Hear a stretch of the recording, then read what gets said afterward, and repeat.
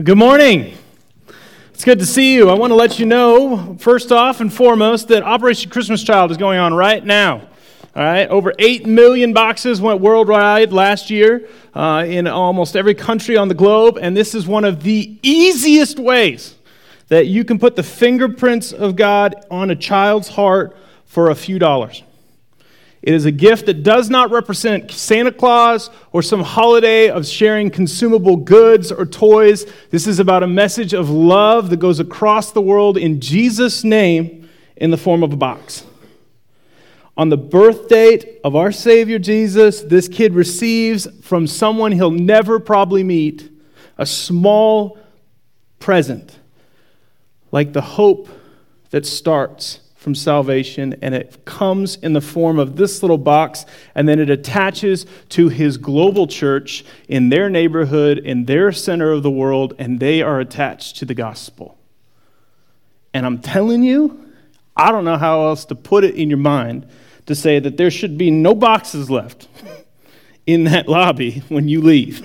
You just go over there and say, I don't even know what I'm doing. He just told me to get one of these boxes.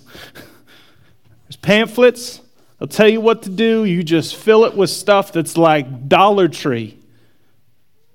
And you follow the instructions. You put a little money for shipping, and it goes around the world, and you don't have to leave your couch. We're going to talk about money this week and for the next month. So just get uncomfortable. All right, let's just talk about it together. But I got to start by telling you, if you think Kingsway is all about us, we're not going to talk about us this month. We're going to talk about the things that God is doing around the world. All right? And this is the first place I'm just telling you. Operation Christmas Child. Go look at the video. Go pick up a pamphlet. We need more boxes out there next week. You know what I'm saying? Just because you only got a couple weeks left. And then it's over. All right? Because they got to get these around the world. So you can't expect them to do that in your last-minute Christmas Eve shopping like myself. All right? I'm going to put this down here so I stop talking about it. Actually, I'm just going to put this one right here. It's got everything. Someone at the end of service, this may be yours. I expect to see a bloodbath right here. We're starting a new series that's called Money Talks. Money Talks. Now, this isn't an original series to me. I think it's really important, just to be up front with you. This is one of those series when I heard, I went, I'm going to preach that. Because you know what Rick Warren used to say? If my bullet fits your gun, you use it. All right? And I loved that. All right? So there's some things that come directly from the Holy Spirit to me. There's other people that come through their Holy Spirit, hit my Holy Spirit, and then come to you. All right? Just flat out. And this is one of those things. Because I don't know if you know this, I got a few gray hairs. That means I've dealt with money a little bit in my life. All right? But the older you get, I fumble in, if you do it well. So just giving you that up. Now, why are we talking about money? We talk about money here every November. So some of you knew when you came in, you're like, no, it's November. Maybe he'll forget. All right? Well, I didn't forget, and the reason why is because there's 35 to 38 parables in the New Testament that Jesus taught, teaching on the kingdom of God, and 16 of them are about possessions and money. More than heaven and more than hell. And I know, it got real quiet in here, and that's why we got to talk about it. All right? And the truth is because there's a lot that we need to recognize that's going on behind the scenes with our money. And so the whole premise of this series is the conversation that we could have if money could talk. And the cool thing is, if money could talk and tell you the truth, it would actually line up with Jesus teaches and has taught. And so whether you're a believer in Jesus or not, you may come in here, and I'm just telling you right now, you can listen to this, and your money will tell you the truth about you. And your money lines up with what Jesus is teaching about the tool and the test that is in money. It's going to be good. Let me start by asking you this. A means to an end is what makes something meaningful. It's what makes something meaningful. How many of you guys still own rollerblades? Anybody still own rollerblades in here? Who was an 80s or 90s kid that had a pair of rollerblades? Raise your hand right now. Come on. Don't leave me up here by myself. Don't gator arm it either. All right? Get it up. Come on. Who had rollerblades? Let me see it. Some of y'all grew up on gravel. You're like, I couldn't. I wanted them. They never had them. All right? Now, it was one of the best days of my life when my grandpa came from Arizona to Oregon, bought our whole family rollerblades. Now, I don't remember if it was my mom or dad, but it felt like we were all on rollerblades for a little bit. You know what I'm saying? And we had this steep driveway right outside of our house. And I'm telling you, it was a death trap. But it was also our hockey rink. And we played, you know what I'm talking about? We just played rollerblades. You wear that front wheel out because you don't even know how to brake by just dragging your toe. Right? That's it. And you just wear that front wheel out, look like a pizza by the end of the day, just wobbling around.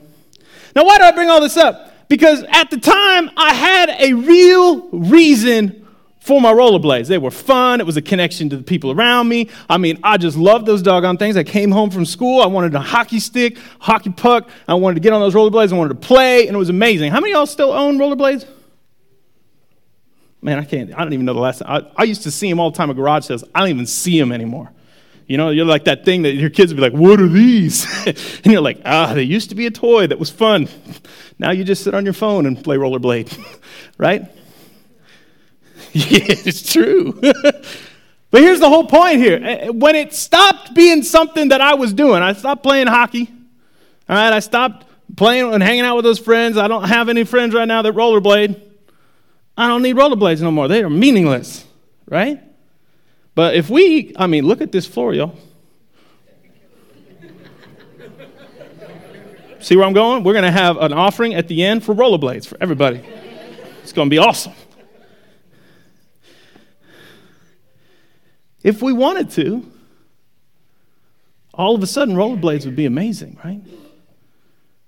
On Thursday nights, we're going to have hockey night. Everybody's like, I need to get my rollerblades. Some of y'all, I'm going to dust mine off. I didn't tell you still had them, but I got them. What makes something meaningful all of a sudden is the end. It's what you're driving towards. It's what you want. It's what you need. And then all of a sudden, the thing that gets you there, it becomes incredibly important. It becomes incredibly necessary and meaningful. You need to keep this in mind. We talk about money. I mentioned that 16 parables. We're going to come back to this. I'm think, okay, I got it. Now what? And hold on to it. We'll come back. I told you 16 of the parables were done with possessions or money. One of those such parables is in Luke chapter 16. And one of the things I'm learning, I'm telling you right now, the Bible is living and active. And when you read certain things at a certain age or a certain time, it doesn't always become clear. But I'm hoping today, this is one of those stories, when you read this, by the end we're done, you're going to go, oh, I get it. And you got to keep in mind, this is 2,000 years old, written by a doctor who just saw the movement that was going on and went, someone needs to take an orderly account, get this chronologically right, and keep track of all the stuff that's happening. And that was Luke. And he did it for a guy named Theophilus, and we know that because at the beginning of Luke, he says it. And then at the beginning of the book of Acts is the second volume. It's actually like Luke part 2. And he says, as I said in the previous version. So we know this is Luke's attempt to put everything in perspective, clearly, chronologically, for you to know what's going on. But it's 2,000 years old. So the example we're reading today, it may not feel like it's direct, but it still hits hard. And I think it hits even harder when we live in a place that we have a lot, you guys. And even a lot of the world. So with that all being said, Luke chapter 16, verse 1. We're going to walk through this together. Take my time. Take your time. He's talking to a group of people. Of course, his disciples are there. The Pharisees are there. So some people that just know Jesus is doing some crazy, awesome things are there. And Jesus starts telling this parable. And now a parable, just so you know, is not a true thing. These are made-up stories with a point. These are fiction with a point. So this isn't a real story. This is just a fictional thing that is supposed to draw you in like a children's book. And it's a simple story. There was a rich man who was a manager, was accused of wasting his possessions. So this guy was so rich that he couldn't run his own money, so he hired somebody to handle his wealth. That's how rich he was. How crazy. You have so much money that you can't count it. You need somebody to do it. But this guy was in trouble. He was wasting his possessions. So he called him and he asked him, what is it that I hear about you? Give an account of your management because you cannot be manager any longer. Show me the books. I'm not hearing good things. Show me the books. I'm not hearing good things. And I think, yeah, you done. Next verse. The manager said to himself, what shall I do? This is such a real, anybody ever been fired before? This is a real way of my job, and I am not strong enough to dig. I can't do physical labor. Look at these hands. I haven't done a physical day of labor on my job. That's how I feel every time I go to one of y'all farms. All right? You guys are just doing something manly out there, like hay or something, and I'm like, oh my gosh, you guys, we're in trouble. Go to the chiropractor for a month. No lie. I'm ashamed to beg. He's still got some pride. I know what I'll do so that when I lose my job here, people will welcome me into their houses. He is coming up with a scheme. So he called in each of the master's debtors, and he asked, now this is not just a few, this is all of them, but we're only going to get a couple of them. He asked the first, how much do you owe my master? He said, 900 gallons of olive oil. And he said, the manager told him, take your bill. Sit down quickly. Come on. Sit down quickly. Make it 450. Now, if you're listening, and just like the audience was then, you're having the same reaction, right? If you're the guy that owes 900, you're like, this is awesome, right? If you're the guy who's with the rich guy, you're like, what are you doing? You wonder why you got fired, right? What are you doing? This is wrong. Then he asked the second one, and how much to reply? Awesome. Take your bill and make it for 800. Now he did this with not just these two, but with all the accounts. The next verse says this. The master commended. What? Wait, go back to verse 7. We missed one. Take your bill, make it 8. Oh, we didn't. Oh, maybe we didn't. All right. Verse 8. Getting ahead of myself. Then the master commended the dishonest manager because he had acted what? Shrewdly. And that is not a word that I've heard outside of Taming of the Shrew. You know what I'm saying? Anybody ever been called shrewd in their life? I mean, it's not a common word now. Basically, it means it's crafty, right? Crafty. Wise, but kind of like, ooh, that was kind of sinister. Kind of behind the scenes. Ooh, that was sneaky. For the people of this world are more shrewd in dealing with their own kind than they are with the people of the light. I'll pause. He's pulling out of the story. You guys realize that? He stopped it right at the end, and he's like, wait, isn't this guy going to get mine? I tell you, use worldly wealth to gain friends for yourself, so that when it's gone, you will be welcomed into eternal dwellings. Pause. Okay, how many of you guys are justice people in here? When someone does something wrong, you are like, no. Knock it off. Some of the easiest ways to see this is either lines and someone cutting it, all right? Driving, all right? Or any form of your siblings when you grew up, right? You get to break it in half, but I get to choose which half I want of the cookie, the last one, right? Justice.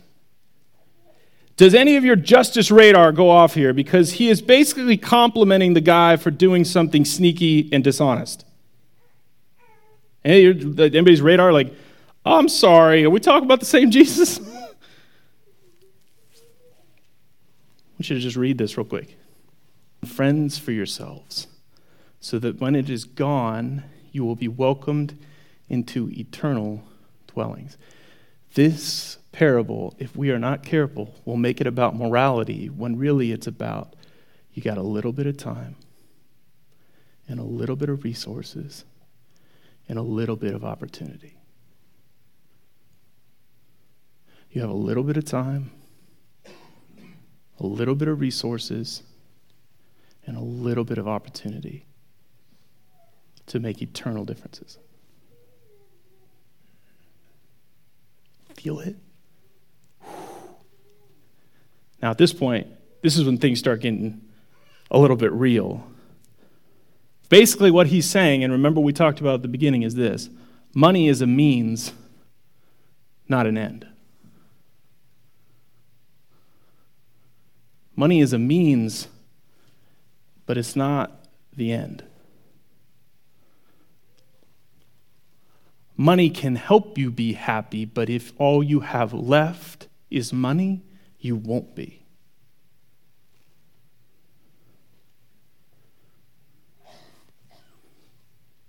Now, if that's not enough,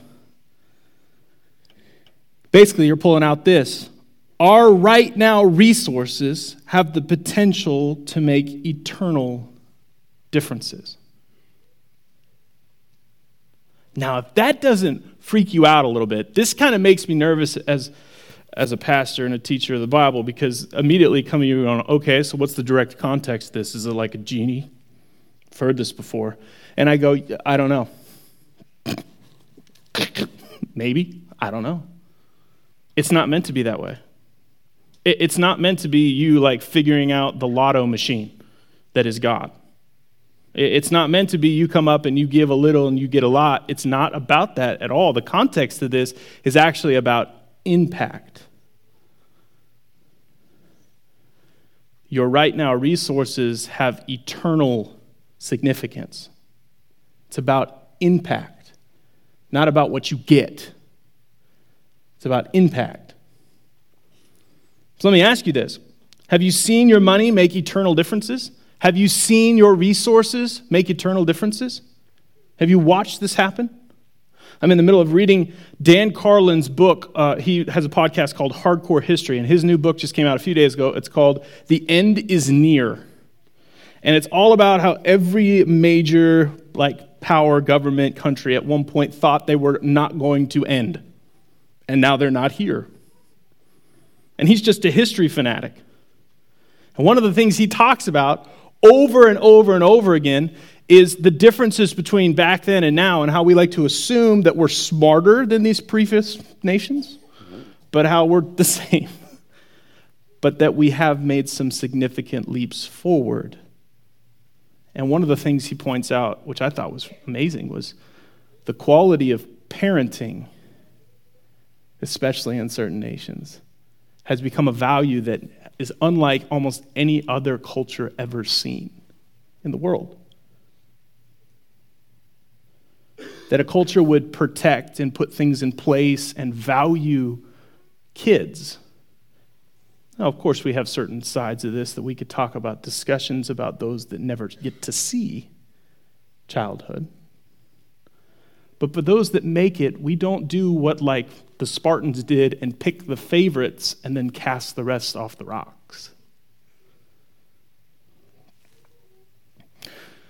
My whole thought on this is this: do you recognize that you have resources and opportunities that would make kingdom lasting, not earthly differences? Things that will never perish, never fall away.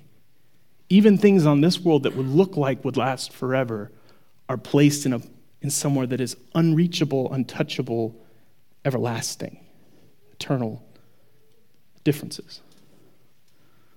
3 quick things if you're trying to do quick tips. How can we leverage more of what we have for the benefit of others? How could we do this? If it has eternal significance, if it isn't worth trying, if it's something that's going to last forever, if it's something that we should be thinking about, what does it look like to do it then? Best advice I've heard in a long time is this one right here, the first one, and it is living on and deciding the percentage of your income you're going to live on beforehand. Pre-deciding or deciding the percentage of your income you're going to live on. This, at first you're like, okay, is that a sneaky way to say budget? Yes. All right? But I also want you to recognize this, and this is why this does even better to pull it out. You're already doing this, you're just not deciding. Does that make sense? You are already living on a percentage of your income. You just haven't chosen it. You haven't decided on it. You haven't made it an intentional choice. If you're going to leverage things for other people, guess what? You have to choose beforehand, because you will consume anything that's extra for yourself if you don't. You have to decide. Second thing, this is important. Second one, give your stuff away and leverage it. I love the illustration of this because I have a basement. There'll be these moments where there's something that you used to use that had some value that you will physically be walking downstairs with, and you're like, this is going to go down here to die. It will never be seen again. It will get covered in dust. And I should give this away. Right? But you don't. You go down there and you get more shelves and you cover things up, and then you fill the garage, and then you get an offsite storage unit, and then you're like, I have so much stuff. What if we just took the time to ask the question, who needs, and then leverage it when we see a need? Because guess what? You were going to put it downstairs for 3 years, forgot you had it, then throw it away. Why not give it away and leverage it? Last one. These are super quick. Give to meet needs when it takes faith. Whoo! That's a tricky one, right? Because this doesn't always make sense. That's the hardest thing. Man, when you give and it doesn't make sense because it takes faith, faith is... Andy Stanley says this is his wife's and his personal conviction, that they never say no if someone they know personally asks them for something. That's their rule. That's how they act in faith. He said it has led to some really, really scary things. But that's how they choose to walk in faith. And for some of you, that just sounds terrifying. But if it's not scaring you a little, and if it's definitely not costing you something, you're not giving with faith. You're giving out of what you feel like you can do, not what God's asking you to.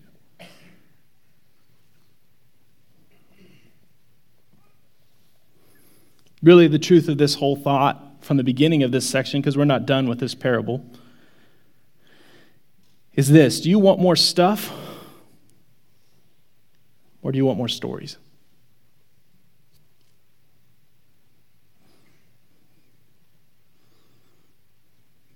You ever been to a funeral and they just stacked all the money and possessions that the person had around their casket and they just talked about it? Wouldn't that be crazy, right? They're like, he had $300,000. Look at it. It's crazy. Look at this. This stuff he had his whole life, it's just crazy. Look at this collection. Look at all these things. The only reason they would ever bring up resources or money is if they gave it away.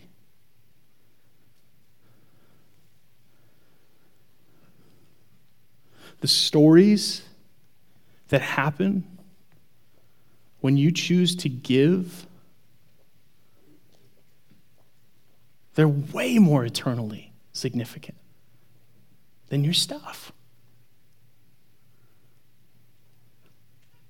I wonder, going into the holiday season, if you're not strategizing on how to give now.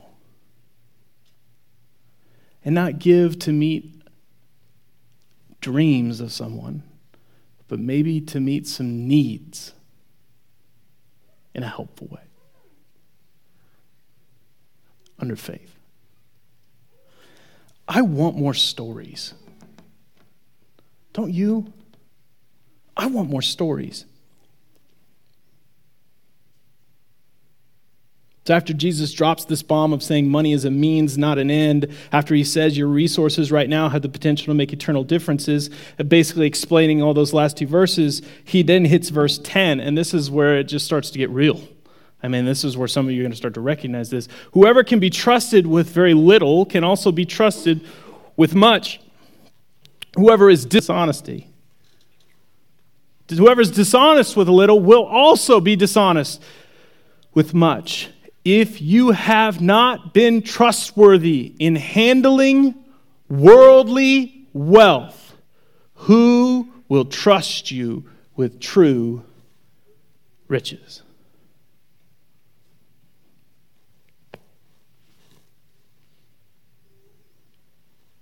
I think it's important to recognize this isn't being told to a group of people that have multiple cars, own houses and land, have way too much food that they constantly have to throw it away, who can travel anywhere they want, buy the things of their dreams, provide for education, have more closet space or more clothes than their closet space. It's not written to that. It's written to groups of people that have nothing.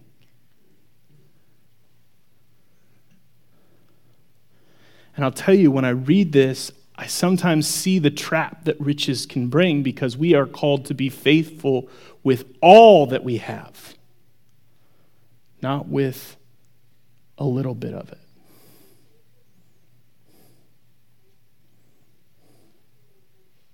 Because the trick of this is honest, not dishonest. And the way we play this out is, I've been honest with a little, but I've also been dishonest with a little as well, so meet in the middle?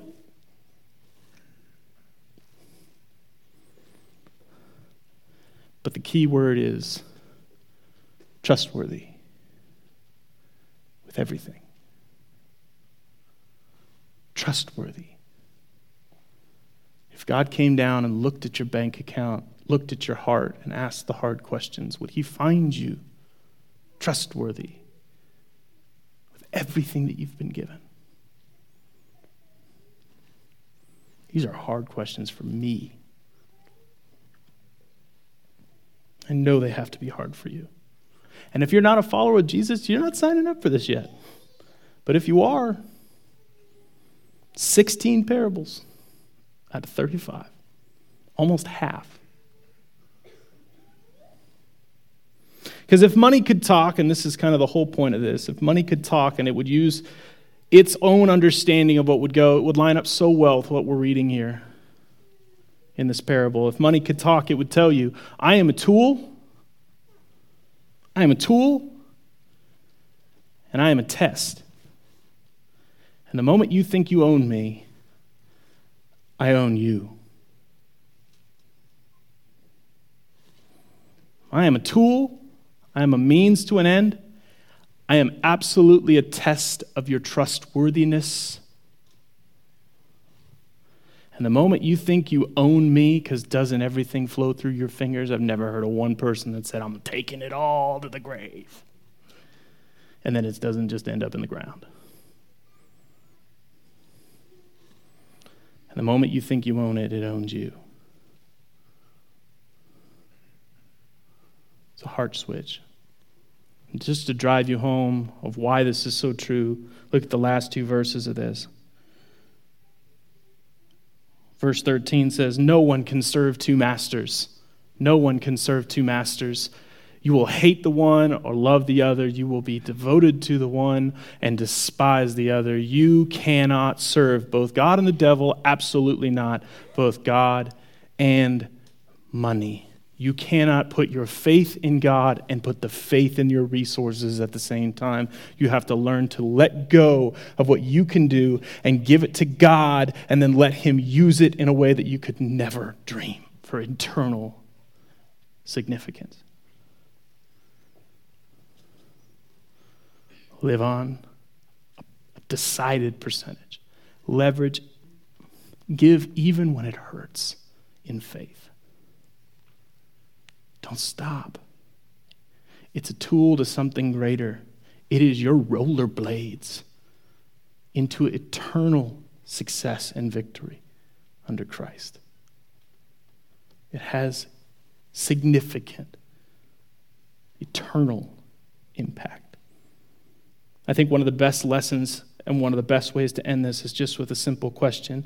Do you want your life to be about accumulating, consuming, upgrading, fashioned retirement in a house full of stuff? Or do you want people to line up at your funeral, and to thank you with stories? What do you want people to line up and thank you for at the end of your life? What do you want people to line up with at the end of your life? What do you want them to thank you for? We said it this morning in the legacy class. Whatever breaks your heart is probably a slow revealing of the thing that God is calling you to help. Whatever is fracturing your heart, whether it's single moms, whether it's parents and helping them finish well, whether it's changing diapers in the nursery, whether it's coaching, whether it's reaching out to those that have nothing in far-off places, whether it's downtown Springfield to the homeless, whether it's right here with hurting people or kids. What breaks your heart? Limited time, limited resources, limited opportunity. But what hangs in the balance is eternal significance and impact. It's a test, it's a tool. Man, what could we do? I'm going to end with just one little story. When we got unchained, and I know I mentioned this a lot, but you guys, when we got debt-free a few years ago, my heart is so full. And you know why it is? Not because I feel like, oh man, we gave and we did this incredible thing, but you know why? It's because when I walk into this place, around the world and into our community and into the hearts of people and growth and connection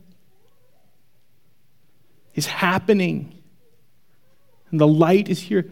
If you gave to the Unchained campaign, you are in a story that will outlast your life in this church. In who you have given to, every baptism you see, every event you watch, everything that we have going on in this building, you're a part of that story if you gave. And we each have opportunities to join in with those types of incredible storylines that are still being written now, inside and outside of these walls. May we be a group of people that seizes the opportunity with our limited resources to make eternal differences